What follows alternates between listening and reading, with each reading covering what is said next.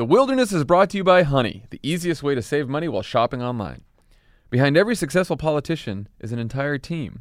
Publicists, advisors, speech writers, fixers, sometimes even a family dog. Hush money Not payers. with this president, though. Hush no money. family dog. First Hush president money. without a dog. First, Hush money. hush money. Russians. No dogs. No dogs. Anyway. And now you too have a team. Honey looks out for you whenever you shop online. It's a free browser extension that works on your desktop or laptop computer. Think of Honey as your budget director. It's funny that desktop or laptop, is that a concern people have? Will this work on my desktop? Think of Honey as your budget director that automatically searches for thousands of promo codes on everything you buy. Consider it your personal stylist that makes sure you always look camera ready without racking up the debt. Your finance cabinet when shopping for kitchen cabinets. Your energy secretary making sure you never have to lift a finger to save. Honey finds the best code in seconds and applies it right at checkout on 30,000 different sites. Is Rick Perry still that guy? Could be. Thanks to Honey, you can shop with confidence knowing you'll never overpay again. It's like having a Department of Justice and Homeland Security rolled into one. My God, it just kept going. Didn't Rick Perry fail a class called Meat? He did. He couldn't remember the cabinet departments that he was eliminating, remember? Honey is free, easy to use, and has saved listeners of the podcast an average of $50.61. Honey is your support staff whenever you shop online. Get Honey for free at joinhoney.com/wilderness. John. Yes? You could call it the Save-Shuation Room. That's joinhoney.com/wilderness. That offended me on so many levels. So many levels. Honey is the easiest way to save money while shopping. The Dealsavelt Room. Online.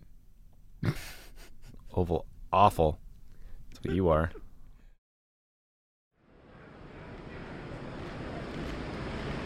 Colorado. Get down here now. Mr. Chairman, Colorado rises to a point of information. Is there any rule under which Mayor Daley can be compelled to suspend the police state terror perpetrated this minute on kids in front of the Conrad Hilton?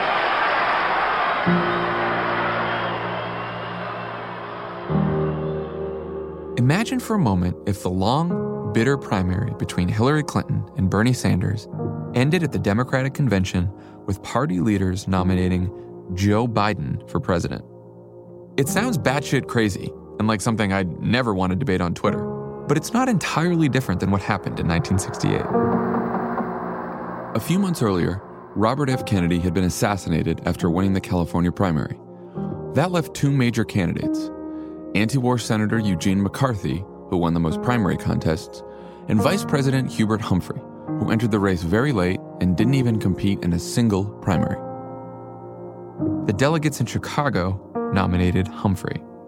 Even though 80% of primary voters had cast their ballots for anti-war candidates like Kennedy or McCarthy, the party leaders and insiders who controlled the nominating process chose a candidate who basically promised to continue Lyndon Johnson's policy in Vietnam. The vice president was a candidate along with the rest. We were dealt with the same as they were, and we won, I think, in a convention which is as fair as any's ever been. Outside the convention, thousands of anti-war protesters clashed with police, who responded with beatings and tear gas. It would have been impossible to hold the Democratic National Convention in any city in the United States or throughout the world without demonstrations or disruption, because the Democratic Party has blood on its hands. It was an unmitigated disaster. After Humphrey lost to Richard Nixon, the Democratic Party decided to become more democratic. Starting in 1972, delegates to the convention were more or less bound to vote for the nominee who had won their state's primary contest. There were also reforms to make sure that the delegate selection process was open, transparent, and better represented party outsiders and people of color. But after a landslide defeat in 1972 and another divisive primary in 1980, the party changed the rules again.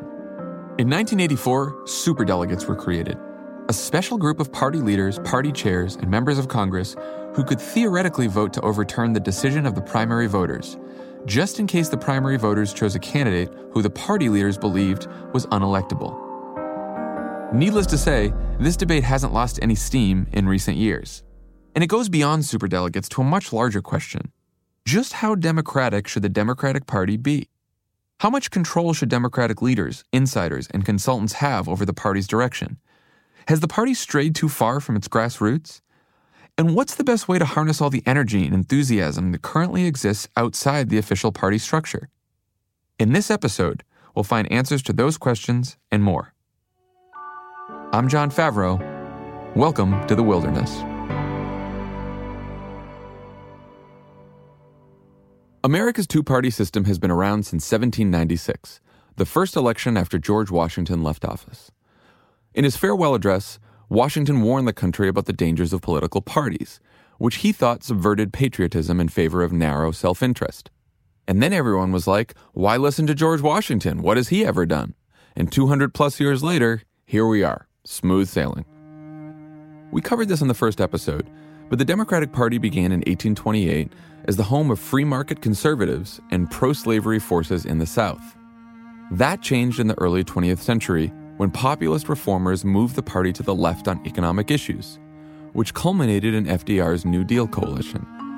Things changed again in the 1960s when the civil rights movement pushed the party to embrace social justice and equal opportunity. We've debated how the party has shifted since then, but these are the basic principles that Democrats still stand for today. And the official institution that organizes people around these principles is the Democratic National Committee. The purpose of the Democratic National Committee is to elect Democrats up and down the ticket from the school board to the Oval Office. That's Tom Perez, chair of the Democratic National Committee since February of 2017. And we do this by building partnerships. We build partnerships with state parties, with the progressive ecosystem. We're not the U.S. Congress. We're not the governors. We are working side by side to help make sure that we are supporting them, that we're helping to shape message, helping to deliver message, and helping to make sure that when we have the debate on the Affordable Care Act, for instance, the effort to repeal it, we were working with our partners in the state parties, and we were working with our partners in the ecosystem to make sure they were armed with the information so that they could talk to constituents in their communities about that and be those ambassadors and advocates on the ground. That's what we do. The DNC is mainly made up of the chairs and vice chairs of each state's Democratic Party, along with more than 200 members who are elected by Democrats throughout the country. In presidential elections, the DNC establishes rules for caucuses and primaries, but the state parties are in charge of actually running those elections. The DNC is also in charge of the Democratic National Convention, where we write our party's platform and officially nominate our candidates for president and vice president. Beyond that, the DNC's job is to help elect Democrats by coordinating strategy, message, and fundraising throughout the party. It also provides one particularly valuable resource to campaigns that they really need. One of the most important things we do is manage the voter file. Let's say you're running for the House of Delegates in State X. You're going to get a voter file, and that voter file is going to have information about people that you want to talk to. In our state, we had different ballot initiatives like minimum wage and the death penalty, and so we have those IDs on the voter file. Jane Kleb, chair of the Nebraska Democratic Party. We have scores, we have vote models. All of that's in the voter file that candidates can then create call lists and walk lists and call sheets for donors. So that's obviously a critical piece of the infrastructure. The DNC helps fund and work with these state parties, which are on the front lines of recruiting, training, and electing Democrats to state legislatures, Congress, and all kinds of other state and local offices. Historically, if you're an early primary state like New Hampshire or a swing state like Ohio, you got plenty of resources and attention from the DNC. But if you're a red state like Nebraska, where Democrats haven't done as well, you didn't. In 2005, former Governor Howard Dean becomes chair of the DNC and decides that he's going to change this. He puts in place what's known as the 50-state strategy, where the DNC devotes more resources to every state so that Democrats can organize and compete in every region at every level. And this strategy starts to pay off when Democrats sweep the midterms in 2006, and then again when Barack Obama brings in huge Democratic majorities in 2008. But then things start to change. When a party wins the presidency, Washington becomes the center of the political universe, and the party's national committee usually focuses its time and resources on re-electing the president. On top of that, Obama decides to set up a new organization so that all of the campaign's volunteers and staffers can stay involved in the political fights to come. This meant that the DNC and the White House political operation were less focused on state and local party operations. It was not lost on Jane Kleb, a Democrat in the middle of red Nebraska. We lost over 1,000 seats during President Obama at the state and local level. It was a tough night for Democrats. It was a difficult map. The worst midterm losses of any president in the last 50 years. State legislatures and governorships across the country. Democrats still literally have no idea why they keep losing elections. President Obama created Organizing for America, which was essentially a parallel track for state parties. And that competed with all the best volunteers, all of the donors, and all of the best staff inside of our states. And money essentially got stripped away from state parties. So state parties under Dean were getting anywhere from $5,000 to $25,000 a month. And under President Obama, it was more like $2,500 a month. And so you had no state party infrastructure whatsoever to elect the first woman as our president. And she inherited a party that had been completely decimated. None of the donors had any faith in the Democratic Party at the local, state, or national level anymore. Obama talked about this problem during an interview with NPR before he left office. I am a proud Democrat, but I do think that we have a bias towards national issues and international issues, and as a consequence, I think we've ceded too much territory, and I take some responsibility for that. President Obama's 2008 campaign was the most successful in history when it came to grassroots organizing, grassroots fundraising, and winning over new voters and young voters. But that success didn't trickle down to the rest of the party during his presidency. Claire Malone, a senior political writer at 538.com, wrote a piece in January of 2017 called "Barack Obama Won the White House, but Democrats Lost the Country." I talked to Claire about the state of the Democratic Party. We were talking about, is the theory right that Obama was the one who really let the party decay out from under him? The conclusion we came to was that Barack Obama was a personification of a lot of trends inside the Democratic Party, but he wasn't the reason why it was all going to pop. Bill Clinton in 92 and 96 won a bunch of states in the South or the Middle South. So he won Kentucky, Missouri, Tennessee, West Virginia, and the Democrats haven't won those. They haven't really been making plays for those states, at least in national elections, really since Clinton in a big way. So you saw Democrats kind of get worse at playing in more geographic areas around the country. And a lot of what happened after 2016, when the wreckage was cleared, was that you saw that there had been a lot of focus on the National Democratic Party for the 8 years of Obama, while the slide of state legislatures and governorships had continued on the Democratic state level. And some of that also, you can factor in the idea that there are restrictive voting laws that have come in, but also Republicans have just been a lot more focused on state legislatures. So they realize that it's more economical to buy a state legislature, not to use that term too flippantly, but you can run people in local elections a lot cheaper than you can run them for Congress.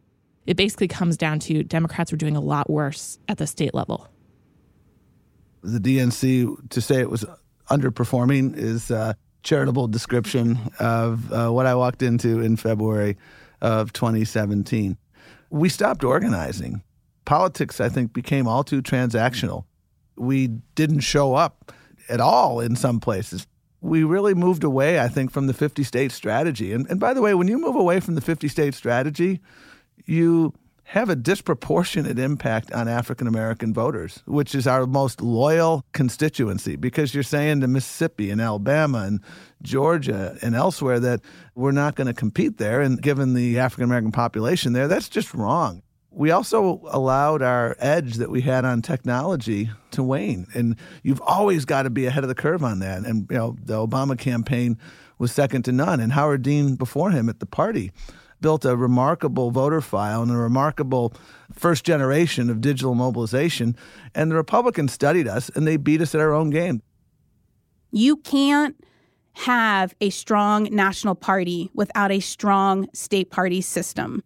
And because we did not have the resources, and still today are struggling with resources in both blue, purple, and red states, you won't win elections. Here's the thing. People think of Nebraska as corn and cattle and football, and those three things are true, and you have to love all three if you're a Nebraskan. And we're also a lot more, right? Like, we are a state that has 100% public power. We don't have any private utilities. We are 100% public schools. We don't allow charter schools or vouchers in our state. And we were one of the first states to give Dreamers the ability to go to our state universities at the same cost as other kids that were born and raised in Nebraska. So we have this kind of populist, independent, progressive streak. But unfortunately, because the Democratic Party has been so starved of resources, we have not been competitive in elections in the last 10 years. We've stopped talking to our rural communities because we've essentially written them off. And then we haven't been able to field strong candidates because candidates don't want to be kind of sacrificial lambs. So yeah, as Jane points out, it wasn't just a question of state parties not getting money and resources from the DNC. There was also a collective failure to organize and communicate with Democratic voters and activists who were working at the local level. Theda Skocpol, a political scientist and sociologist at Harvard University, saw this firsthand. I'm doing some research now where I'm visiting 8 pro-Trump counties repeatedly in North Carolina, Pennsylvania, Ohio, and Wisconsin, outside of big cities. And in every case, the local Democrats in those places say, wow, 2008 was really different. There was a lot of effort to organize networks of people here who were in touch with each other and who were talking about the issues and making sure people were getting ready to vote. That waned by 2012, and they all tell me that the Hillary Clinton campaign and the Democratic Party weren't even there in 2016. Theda argues that organizing networks of Democrats isn't just about creating official party structures, but about developing meaningful communities of like-minded people in places that aren't just big cities in blue states. The first thing you always have to ask about any political formation is what are the pre-existing organizations and networks in which it is based. Conservative Republicans in our era have an enormous advantage in that in vast swatches of the country they are woven into community life through Christian evangelical networks, which are often the only community places people regularly interact outside of workplaces. Meanwhile, the unions, where a lot of Democrats and liberals and people who believe in an active public sector have historically interacted, have been waning or have been deliberately hobbled and destroyed in vast parts of the country. So that's part of it. Meanwhile, if you visit a lot of these places outside of the big cities and you try to be in touch with local Democrats, they may not answer the phone, they may not answer an email, their office may be dark all the time. That's not true everywhere, but it's true in a lot of places. There's not a regular round of activity going on, the same way it often is around the Republican headquarters. Those are correctable deficits. Those don't have to be that way. It's about building on relationships that already exist in places and encouraging people to interact all year round, not just in the month before an election. Basically, the National Party became too much of a top-down, Washington-centric institution that didn't spend enough time cultivating the grassroots and building a progressive movement. Instead of paying more attention to activists and organizers, the party became a little too reliant on Washington insiders, political consultants, and corporate donors. First, let's talk about the donors. When Obama became president, he asked the DNC to institute a ban on political donations from lobbyists and corporate political action committees, which they did. But in February of 2016, the DNC got rid of that ban, worried that they wouldn't be able to raise enough money to compete with Republicans in the general election. It's one relatively small example that's indicative of a much larger challenge about how to deal with money in politics. We spoke with Tiffany Muller, president and executive director of End Citizens United, on how this problem has escalated so much in the last decade. I think a lot of people use Citizens United, the case that was decided by the Supreme Court in January 2010, as kind of a shorthand for the overall problem of money in politics. Corporations are free to inject unregulated billions into the political system now. If you are a regular person who's ever made a campaign donation before, forget about ever having to do that again. What's the point in individual people trying to influence politics with their donations if Exxon or some other company can quite literally match and therefore cancel out the combined donations of every... The decision itself completely changed the landscape of American elections. And it really took the legal basis of corporations are people and applied it to political spending and basically opened the door for the unlimited and undisclosed money in our elections to reach unprecedented levels. In the 2008 election cycle, there was $143 million of outside spending in our elections, which is absolutely a lot of money. Tiffany's referring to spending on the general presidential election. When you add in spending on House and Senate races, about $400 million was spent in 2008. But in 2016, just 3 election cycles past Citizens United decision, there was about $1 billion of outside spending in our elections. Prior to the Citizens United decision, if you were running for Congress and you were in a competitive race, you controlled 2/3 of the communication that went to voters. So voters were hearing directly from you on who you are, what your priorities are, and outside spending, so spending by groups, many times with innocuous names like Americans for a Stronger Government, only were spending about 1/3 of the money in those races. Nowadays, that's flipped. And so nowadays, if you're running for Congress and you're in a competitive congressional election, these outside groups control 2/3 of the communication going to voters. And as the candidate, you're getting drowned out. The Democratic Party as a whole, it's hard to say, I'm not going to take certain money, because we know that these campaigns are costly and it takes real resources to reach out to voters. And it's not only a matter of where the money comes from, but how the party spends it once they have it. Van Jones, political commentator and former Obama staffer, explains what happens when you follow the money in the context of the 2016 election. Most of the money didn't go to African Americans and Latinos on the ground in Michigan and Florida. They were starved for money and resources. Most of the money didn't go to white guys in the industrial Rust Belt. They weren't even spoken to at the message level. Most of the money went to professional political operatives and data dummies who were so proud of themselves that they, had run all these polls, and they didn't understand data doesn't vote.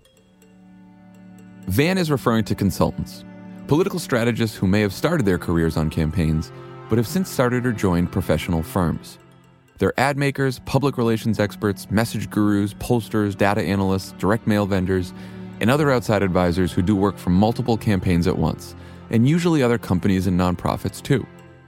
During my 10 years of politics, I've worked with and against some truly outstanding consultants. Good liberals who got into politics for the right reasons and offered brilliant, winning advice. A few of them, like David Axelrod, Celinda Lake, Cornell Belcher, and David Binder, you've met on this podcast. I've also worked with and against some truly awful consultants, people who seem like they're only in it for the money and the glory, who offered pretty terrible, pretty losing advice. I will not name them here. Except for Mark Penn. Mark Penn is bad. Don't ever listen to Mark Penn. But I don't want to focus on individual consultants because I don't think individual consultants are the issue. I think the culture of the consultant class is the issue. And it's something that nearly everyone I spoke with brought up on their own, without me even asking. I had a good chat about this with Amanda Lippman, who was the email director for Hillary Clinton before becoming the co-founder of Run for Something. She pointed out that one of the big reasons that talented political operatives become DC consultants is because it's a lot easier than moving from campaign to campaign, which can be all-consuming. I think the lifestyle of campaigns has done something really interesting to the consultant class, in that if once you decide to be an adult and stop moving around the country and you want to get married and have kids and raise a family, it is really hard to do that and work on campaigns. There is no work-life balance. There is no expectation of having a life outside of your campaign job. Once you become a consultant, that's where tend to be the best talent, in part because of that. Like, that's where the grown-ups are. I think about this as I'm a young woman. I'm thinking about what I want to do with my life. If I wanted to stay working on campaigns and also one day get married and have a kid, that's going to be really hard. So how do you balance that and still stay engaged with the work that you want to do? You then have the best talent be consultants and not campaign managers or communication staffers or digital directors, which then leads to campaigns being run by consultants. Right. And then when you're a consultant, suddenly you have 5 or 6 clients. Yeah, you're not on the ground anywhere. And you're not incentivized to take a risk. Right. Because you as a consultant are judged on your win or loss rate or on your most recent cycle's history. Why tell someone to test something new or try something scary? And The consulting firms have 20 or 30 clients. Of course they're going to turn out cookie-cutter bullshit. As pollster Cornell Belcher points out, it's also true that consultants aren't particularly diverse in their backgrounds and perspectives. There is an old boys club in the Democratic consultant class, right? It's a cabal that's hard to break, and it's problematic. I mean, this is a multi-billion-dollar industry. And just like any other industries in America, that industry is dominated by a group of old boys that make an awful lot of the decisions and benefit a lot from the economics. And it is not in their economic interest to, in fact, expand that table and bring more diverse voices to that table. Cornell raises another big issue with the consultant class, their financial incentives. Becky Bond, former senior advisor to Bernie Sanders, explains. Consultants don't have to charge the campaign that much money because they're taking 10% of the advertising buy and paying themselves out of that. And so they can make a lot of money. It doesn't look like the campaign is wasting a lot of money, and it's all pretty tidy. In our media episode, we talked about how campaigns are too focused on traditional media like television ads and mail pieces, and not focused enough on digital advertising. Well, if you're a consultant who's getting paid a percentage of how much the campaign spends on television ads, you have an incentive to propose more television ads. If you run a direct mail firm, you have an incentive to propose more mail pieces. Another piece of the puzzle here is the process by which consultants help candidates and campaigns develop their message. How do you select a message in a presidential campaign if your candidate isn't walking in the door with already having essentially a one or two liner? Jake Sullivan, a senior advisor on Hillary Clinton's 2016 campaign. Well, you go to your consultants and you say, this is what I want to say. Can you test that? So they shrink it down to 80 words, and they test those 80 words. And just in the act of shrinking something down to 80 words, you necessarily kind of strip out the personality from it so that it becomes boilerplate language, it becomes slogan-y language, and then you test it. And normally what tests well is the most basic statement you could possibly make. Like, I believe in a good economy rather than a bad one, kind of thing, right? And people are like, yes, I agree with that. And so that tests out on the top. To argue against that is to argue from a fairly evidence-free perspective, right? You're like, well, I just feel that actually this way would be better than that way. But at the end of the day, I think we have now seen repeatedly over enough races and enough contexts why it is that this particular methodology doesn't work, that we have to try something different. And it's not just a problem that has to do with the message itself. It's a problem that has to do with who that message is intended for. When campaigns start, the first thing that they do is, usually hire an expensive consulting firm that does a lot of predictive modeling to try and understand who the voters are that the campaign needs to talk to. And their goal, because campaigns are expensive, is to figure out the least number of people that you can talk to and still win. And then what messages do you deliver to those smallest number of people possible in order to win? And this is way easier to manage and is way more transparent for the campaign managers. The danger in that is that we're talking to fewer and fewer people. So a lot of consultants are out there micro-targeting generic, lowest common denominator messages from their perch in Washington, where they're surrounded by other consultants who often think and look the same as they do. They've got a bunch of other campaigns that they're working on, and they'd like to tailor their advice to each specific candidate, but inevitably, it all starts to sound the same because they only have so much time, and they're not incentivized to take any risks. Like I said, it's not an individual issue. It's a systemic issue, and it's been around for a while. Most of them have been playing this game since the Clinton era, and in fact came into politics at that time. Heather McGhee, Distinguished Senior Fellow of Demos, a progressive think tank. Demos is in the middle of a project working with some of the most reputable Democratic pollsters, and we are trying to find out what language works with young people, African Americans, immigrant communities, single women who lean progressive. And yet the scripts we get back for the focus groups, even among the pollsters of color who are, the veterans, the sort of top of the line, always hew to this sort of imaginary moderate white voter. It's amazing. But the most fundamental thing is the problem with the pollsters and the consultants is that the politicians in the Democratic Party look to them to find out what they believe instead of to find out how to talk about what they believe. I mean, candidates say, what should my policy agenda be? And they ask pollsters. I think we really have to take a look at what's been lost in terms of the professionalized culture that we have around politics. And I think the professionalized culture has led to people with a very particular experience in life setting messages and informing politicians on the policies that are possible. And I think it's also led to campaigns being run in a certain kind of way, which has gotten smaller and smaller and smaller and let a lot of people disengage. Keith Ellison, deputy chair of the DNC, agrees.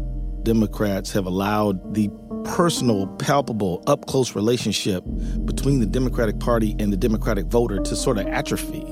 We went into a lot of TV advertising. We were heavy on technology. But just the relationship stuff, it just seemed like we got away from it. Keith and Heather and Becky are all talking about the ways that the Democratic Party became less democratic. Too many consultants, too much money, and too much Washington. And as I mentioned at the beginning of this episode, that lack of small d democracy extended to our nominating process, which gave too much power and influence to superdelegates. So essentially, there are a host of groups that fit into what is technically called or known as unpledged delegates, but most people call it superdelegate. This is Jen O'Malley Dillon. She knows a lot about superdelegates. She knows a lot about everything, really. Jen was President Obama's deputy campaign manager in 2012, and recently she was tasked with improving the party's election process. We'll get into that later. For now, you should know that every 4 years, delegates from all 50 states get together at the Democratic National Convention and choose the party's presidential nominee. Most delegates vote for the winner of the primary in their respective state. But superdelegates don't have to vote how their state voted. They're only about 15% of the delegate vote, but in a close nomination process, that can make a difference. So, who are they? Superdelegates are usually party leaders like current and former elected officials. Presidents Jimmy Carter and Bill Clinton are superdelegates, for example. Even before 2016, if we went back to 2008 and President Obama's campaign, there was a lot of heated discussion about superdelegates. So you probably remember, you're always looking at some kind of count of how many superdelegate votes each candidate had. And that meant that became a big part of how people were determining how successful one candidate was over another. And I think that there is rightly so concern that in many instances became as important, if not more important, than what was happening in the states. And that's certainly a significant concern for states that are coming later in the process. Jen's referring to how this block of superdelegates can appear to be a sort of firewall for whatever candidate is leading early in a primary race. And that has the potential to favor the establishment candidate, who usually has more connections with these superdelegates. In 2008, we knew that Obama wouldn't start off with as much superdelegate support as Clinton because his ties to the party weren't as deep. And we saw that in 2016 as well. In other words, the establishment determined who the anointed candidate will be before the first voters got into the process. And then you also have grassroots voters in states who, maybe one candidate won statewide, but ultimately the superdelegates from that state ended up voting for the other candidate. And so I think there's some legitimate questions both in 2008 and in 2016 on how do you level that out. For this reason, and all the others we've covered, it's fair to say that in the years leading up to 2016, the National Party lost touch with the grassroots activists and local organizers whose passion and energy should help define the Democratic Party brand. The good news is, even though there's lots of debate about the future of the party, just about everyone I spoke to, Hillary people, Bernie people, Obama people, they all agreed that Democrats need to be more democratic, from the way we organize and fundraise to the policies we propose. Look, Democrats, we say we're the party of the working people. And yet, let's be honest, we've been behind these trade deals that have not been good for American workers. Democrats were implicated in changing welfare as we know it, which is not working out very well. I think that a message is more than a slogan. It is relationship, it is program, and then it is follow-up. And as a Democrat, you gotta be willing to throw down for what you say you believe in. And we've got to be demonstrating commitment, fight back. We've got to be demonstrating real passion. I think we've gotten a little cerebral and we've forgotten that this really is about people at the end of the day. And that's what I think we're getting back to now, so I am optimistic. How do Democrats reconnect with people? What kind of work has the National Party been doing since 2016? And where does the DNC go from here? We'll find out after the break.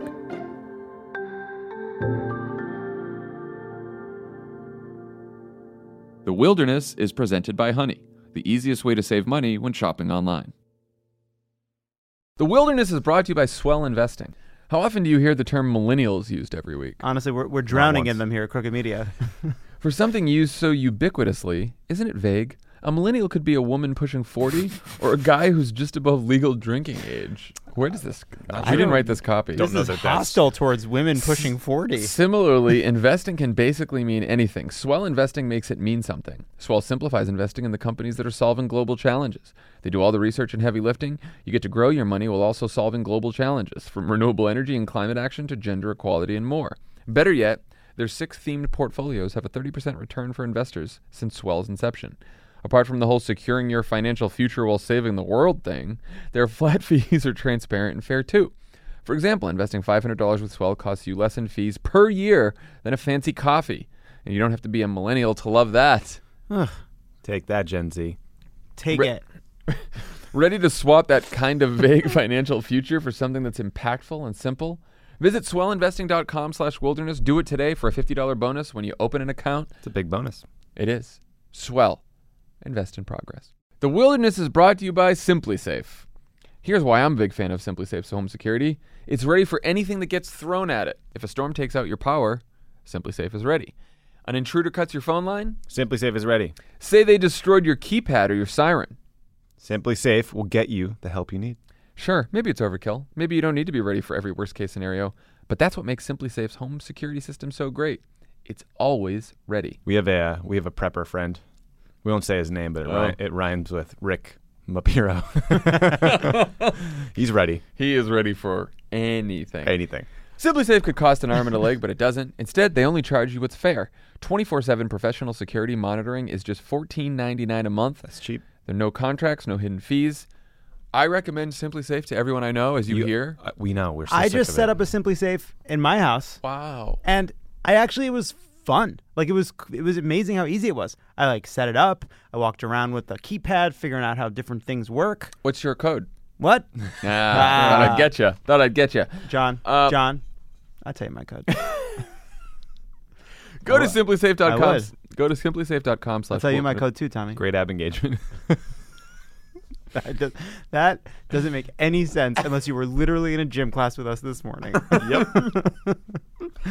Go to SimpliSafe.com/wilderness today. That's SimpliSafe. I give Mook to my code. That's SimpliSafe.com/wilderness to protect your home and family today. SimpliSafe.com/. Trust Mook with my life. Wilderness.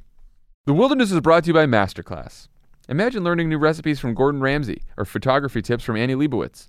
Now you can with Masterclass. Masterclass offers online classes taught by the best in the world. I could use those Annie Leibovitz photo training things because I'm often mocked by a certain reporter for my failure to properly frame photos in which he is a subject. Emily doesn't let me take the photos with my phone. They all have to come from her phone because she takes the photos of Leo. I'm not trusted for this. So yes. Please, Annie Leibovitz, help us take photos. Masterclass offers online classes taught by the best in the world. Each class is shot with cinematic production quality and offers on-demand lessons loaded with exclusive content you'll find only on Masterclass. You can choose from classes taught by over 35 masters, including Malcolm Gladwell, Ron Howard, astronaut Chris Hadfield, and so many more. They changed it from, it used to say astronaut Chris Hadfield on Going to Mars, but I think because I said over and over again that he's actually never been to Mars, so he knows about as much of it as you do, got them to change it, which I feel bad about because I think that I was too harsh towards an astronaut. But at least we're all being honest. The Wilderness listeners can unlock access to every masterclass for a year. Right now at masterclass.com/wilderness, you'll gain unlimited access to over 35 world-class masters, all for one surprisingly low annual price. That's masterclass.com/wilderness for unlimited access to Masterclass. Learn from the best in the world at masterclass.com/wilderness. This idea that the Democratic Party is not necessary or is too broken to be fixed, I think is crazy. I think that we need to fix it. We need to strengthen it. We need to return it to its roots. That's Deputy DNC Chair Keith Ellison making sense again. Here's what I want to tell everybody who supported Bernie or who thinks that we should think about a third party. There is no institution positioned to confront Trump and Trumpism better than the Democratic Party. No institution that has the national reach, the name recognition, the infrastructure. You may like it and you may not like it, but if you try to start something brand new to try to confront the situation that we're in, you are talking about a David and Goliath situation on steroids. The Democratic Party can, if we do the right reforms, take care of business so that we can really restore economic fairness and social inclusion. Keith would know. He was a strong supporter of Bernie Sanders, who ran for the Democratic nomination as an independent. But when Bernie lost, Keith endorsed and campaigned for Hillary Clinton. And then he decided that the best path forward wasn't to throw rocks at the DNC from the sidelines, but to try to change it from within as deputy chair. If you want to support the systematic advance of a set of ideas, then you got to support the Democratic National Committee. If you say, look, I want somebody who's going to be consistently for health care, consistently for immigration reform, consistently for civil rights, then you can't just say it's only about the candidates. You've got to say, I'm going to support the party that supports all them candidates. It's kind of like, are you going to support the solid foundation that the house sits on, or are you just going to put money on the shingles? You got to put money into all of it, but you cannot shortchange the foundation that the whole thing sits on. Speaking of money, let's start with campaign finance reform. Obviously, Democrats need to raise money to win elections. Lots of money. And so long as right-wing billionaires are funneling unlimited amounts of money to Republican candidates, Democrats can't just unilaterally disarm.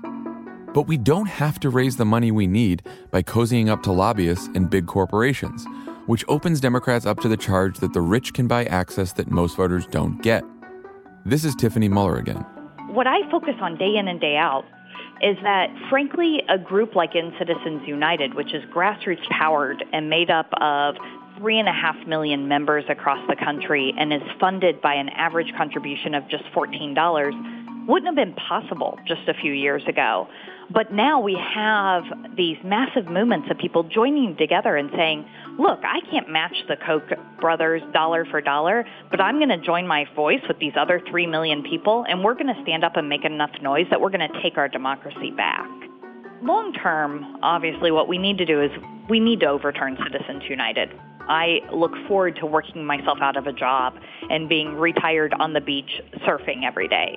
But to be able to do that, we need to either pass a constitutional amendment or we need to elect a Democratic president and Democratic Senate in 2020 and change the makeup of the Supreme Court.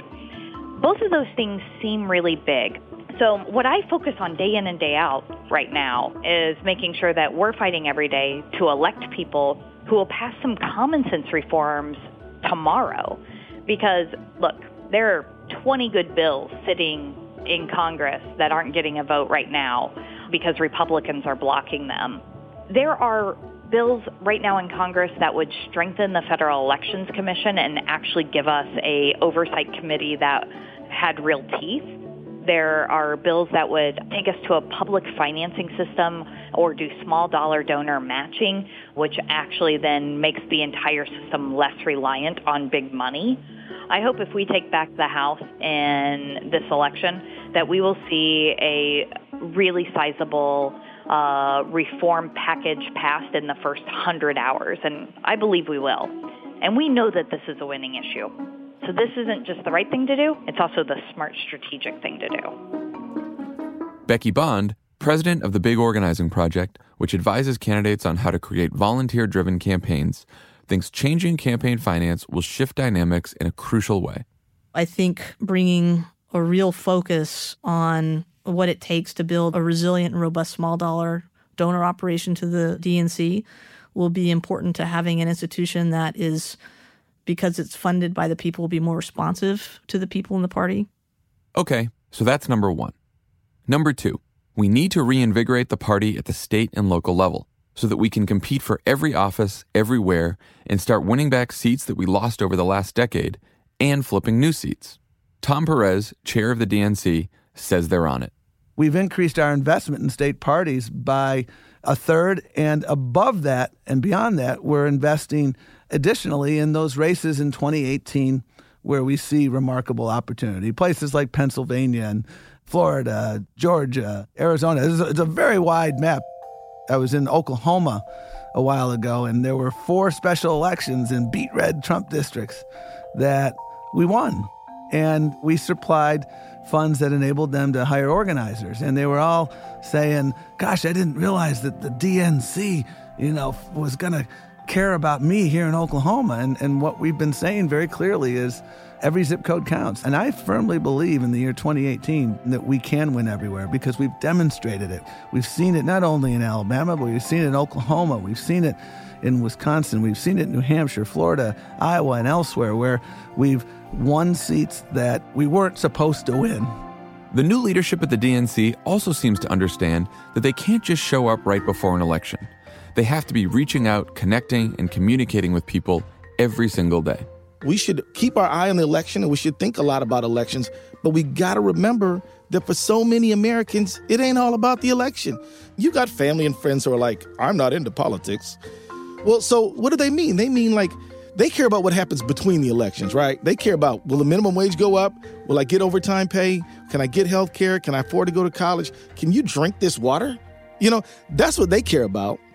And we got to start thinking more like them, right? If we want to get them on our side. So 365-day-a-year campaigning means that when the elections are not going on, the Democratic Party should be convening meetings around water. Can we get a clean glass of water in West Virginia and in Flint and in a lot of other places? What are the policy choices that need to be made to make sure we get clean water? The Democratic Party should be convening, training, and organizing all the time. It should be inviting people to stuff like holiday parties, of course, because, Democrats like to have fun. But it should also be doing a lot of public education to say, look, really, it's not Hispanics and other immigrants who are making the jobs picture look tough across America. It's actually some of those companies that have a tax structure that they can use to offshore jobs. So we should be driving the dialogue. We should be upholding the conversation, and we should be training people, organizing people, and connecting them. That's what I have in mind. In theory, the groundswell of activism that we're seeing right now should make it easier to pull off Keith's idea of 365 days a year campaigning. I had a real fear when Trump won that it would break people, that a lot of Democrats would decide that politics and activism just wasn't worth it anymore. Of course, the opposite happened. We've been doing Pod Save America live shows all over the country, and I haven't seen this level of energy and enthusiasm about politics since the 2008 campaign. You see it in the Black Lives Matter movement. You see it in the immigrants' rights movement. You see it in the record number of women running for office. And it's not just people who are excited about elections. It's something more. Since the election, I know I've felt this way, but a lot of people tell me I've been giving money, I sign petitions, I go to marches. What I really want to do is get together with people in person where I live and do things that are valuable that will help things change. And I think that is such an amazing impulse, and I think it's the right one. Part of making our politics more people-driven is recognizing the need for giving people a role, a real role, in how we fix things. People are fired up, which brings me to number 3 on the National Party's to-do list. Working closely with grassroots organizers and activists so that all that enthusiasm can be translated into engagement and winning elections. To me, this is one of the most important things for Democrats to get right. We cannot fuck this up. Well, let's take Indivisible and the grassroots resistance groups that have grown up everywhere. Theda Skocpol again. When I visited last spring and into the summer, the 8 conservative counties that I'm studying, I found active groups everywhere. These are not places that are naturally full of liberals. And a lot of those groups included moderate Republicans and independents, along with people who think of themselves as various kinds of Democrats. In every case, the groups were female-led, mainly populated by women, and had definitely tried to reach out to the local Democratic Party, not to necessarily collapse into the party, but to cooperate with it in various ways. And in some places that happened. But in other places, there was just plain hostility to the new energy. So I'm a historical institutional political scientist, and I can tell you that change comes from parallel intertwined structures. That's a complicated phrase, but let me tell you what it means. There definitely has to be a strong Democratic Party. It has to be strong nationally in the states and in every single county. It has to be an actual social presence. There have to be some issue groups around. They're full of people who overlap.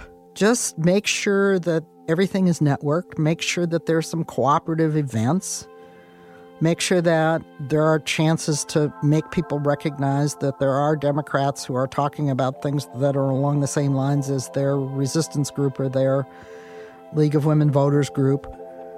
That's what it takes. And I don't think that's rocket science. Keith Ellison has a good analogy for all the non-political science majors out there. I analogize it to, a group of cars driving down a highway, all headed to the same destination.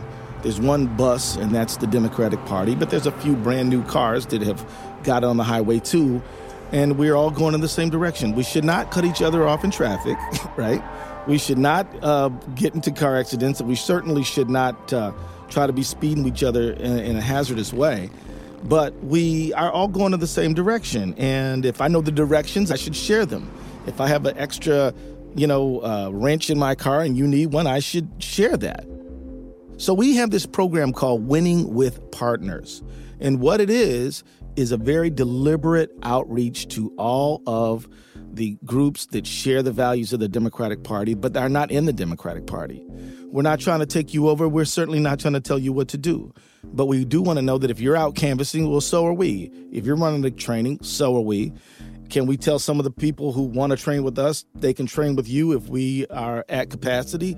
That kind of thing we believe is going to work. So, if you look at what happened in, say, Alabama, certainly the Democratic Party didn't do that alone. I mean, you had all kind of groups out there making sure that folks were involved, but we did do our part, right? Same thing with Virginia. Same thing with 36 state legislative seats so far. Democrats seeing a lot of success, coming out on top in that closely watched race for governor. Continue to win in Virginia. Ralph Democrat Doug Jones won Alabama's special Senate election on Tuesday. A turnaround in the Tulsa district. A young Democrat woman wins the Senate seat. It is officially the end of the Chris Christie era. Phil Murphy, the Democrat, with a big win yesterday in New Jersey. Just for the record, as I'm recording this, we're now up to 46. The fact is that if Indivisible is recruiting, training, mobilizing, inspiring, and informing people to push forward the values that we all share, it's going to help the people of the United States, which should be our focus, right? People don't like it when all we care about is our little label. We need to care about the bigger picture of what's happening to our countrymen and women. I think if we do that, we win. We win anyway. So I think that's kind of our basic approach. And we really do believe it because at the end of the day, who is Flippable and Indivisible and RREV and all them going to be getting elected? 99% of the time, Democrats. So it's all good. Now, obviously there are real differences and contentious debates that get in the way of Democrats acting like one big happy family. We spent most of this series talking about that. The question is, what happens during a primary? What role should the national party committees play? The Democratic Congressional Campaign Committee, known as the DCCC, is the party committee that's responsible for helping Democrats win back the House of Representatives. Unlike the Democratic National Committee, which is separate and focused on helping all Democrats at every level, the DCCC made the decision that in certain primaries, they're going to endorse the candidate of their choice. In the 7th District of Texas, the DCCC went so far as to publicly attack a Democratic candidate because they didn't think she could win in November. DNC Chair Tom Perez said he wouldn't have done that. After 2016, when DNC Chair Debbie Wasserman Schultz resigned after it was revealed that the DNC wasn't entirely neutral during the primary, Perez wanted to make sure that people view the National Party as completely impartial. Later, he made an exception to his own rule when he personally endorsed New York Governor Andrew Cuomo in his primary against Cynthia Nixon, which surprised and annoyed a lot of Democrats, including other DNC leaders like Keith Ellison. I think Tom's initial stance in favor of neutrality makes a lot more sense. As a voter, what kind of message does it send when the party insiders and consultants in Washington tell you that the candidate you support in a primary isn't electable in November? At the very least, it seems like Democratic leaders could be much more transparent about the criteria they use to endorse candidates. Again, it all comes back to a need for the national party to become more democratic, and the same is true for the presidential nominating process. After the contentious 2016 primary, the Democratic Party organized something called the Unity Reform Commission. The task of the 21 members, chosen by Clinton, Sanders, and DNC Chair Tom Perez, was to reassess the party's nominating process. Jen O'Malley Dillon sat on the commission. Ultimately, we recommended a 60% reduction of superdelegates moving forward, and that's currently under review by the National Party. But, I don't think there's any pathway forward by the end of this year where we won't see that there will be either no more superdelegates or at least a 60% reduction in them. I think you're going to see big changes across the board, both in the nominating process and also in the National Party. The National Party's already rolled out a lot of things this year on transparency and on programming. And so I think there's a lot of elements that are already in the works, but I think a lot of these reforms will be really valuable to both make the process seem and actually be more clear and to just increase people's desire to participate and vote and make it as easy as possible for them to vote. And now we've come full circle to where the party went after 1968.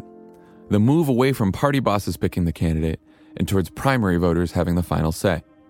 It's another step towards a Democratic Party where the power ultimately rests with the people. A party that trusts activists and organizers and voters to make the big decisions about its future. Sometimes that will result in a win, and sometimes it won't. And it will always be messier and more combative than a process where party leaders have greater control. But people like Becky Bond believe that's okay.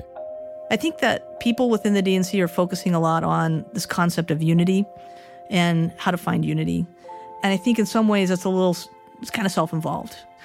Instead of trying to find out what do we need to do to become a party that the people believes will deliver material improvements in their daily lives, and how do we deliver that, and then how do we build on that to win elections, there is a focus on unity, and we don't agree on everything, right, within our party. And we're not going to agree on everything within our party. And trying to reach this false sense of unity, the idea is that we're all for the same things in the same way, that's just not true. But there are certain things that we are all for. And even though we might have some differences, we need to figure out how to work together to move forward. People are really willing to do something big, to win something big. But they're less likely to do something, even something small, if what they feel like they're going to win is small. I think the party really needs to stand for big, bold ideas and not worry about avoiding controversial stands when they know it's the right thing to do. Big, bold ideas that inspire people to work their asses off for Democratic candidates. But who should those candidates be? Who can we rally around as a party? And where do we find those leaders? That's what we'll get into next week on The Wilderness.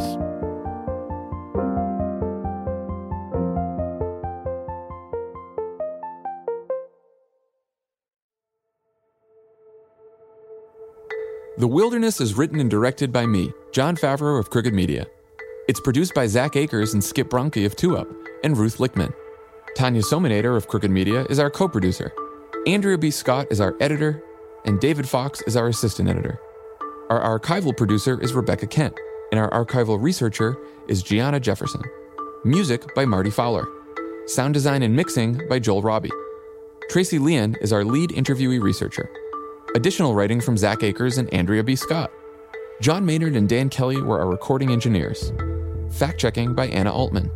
Promo segment editing from Allison Grasso. Agency services from Ben Davis at WME. Legal services from Dean Bahat at Zifrin Brittenham and Chad Russo at Ramo Law.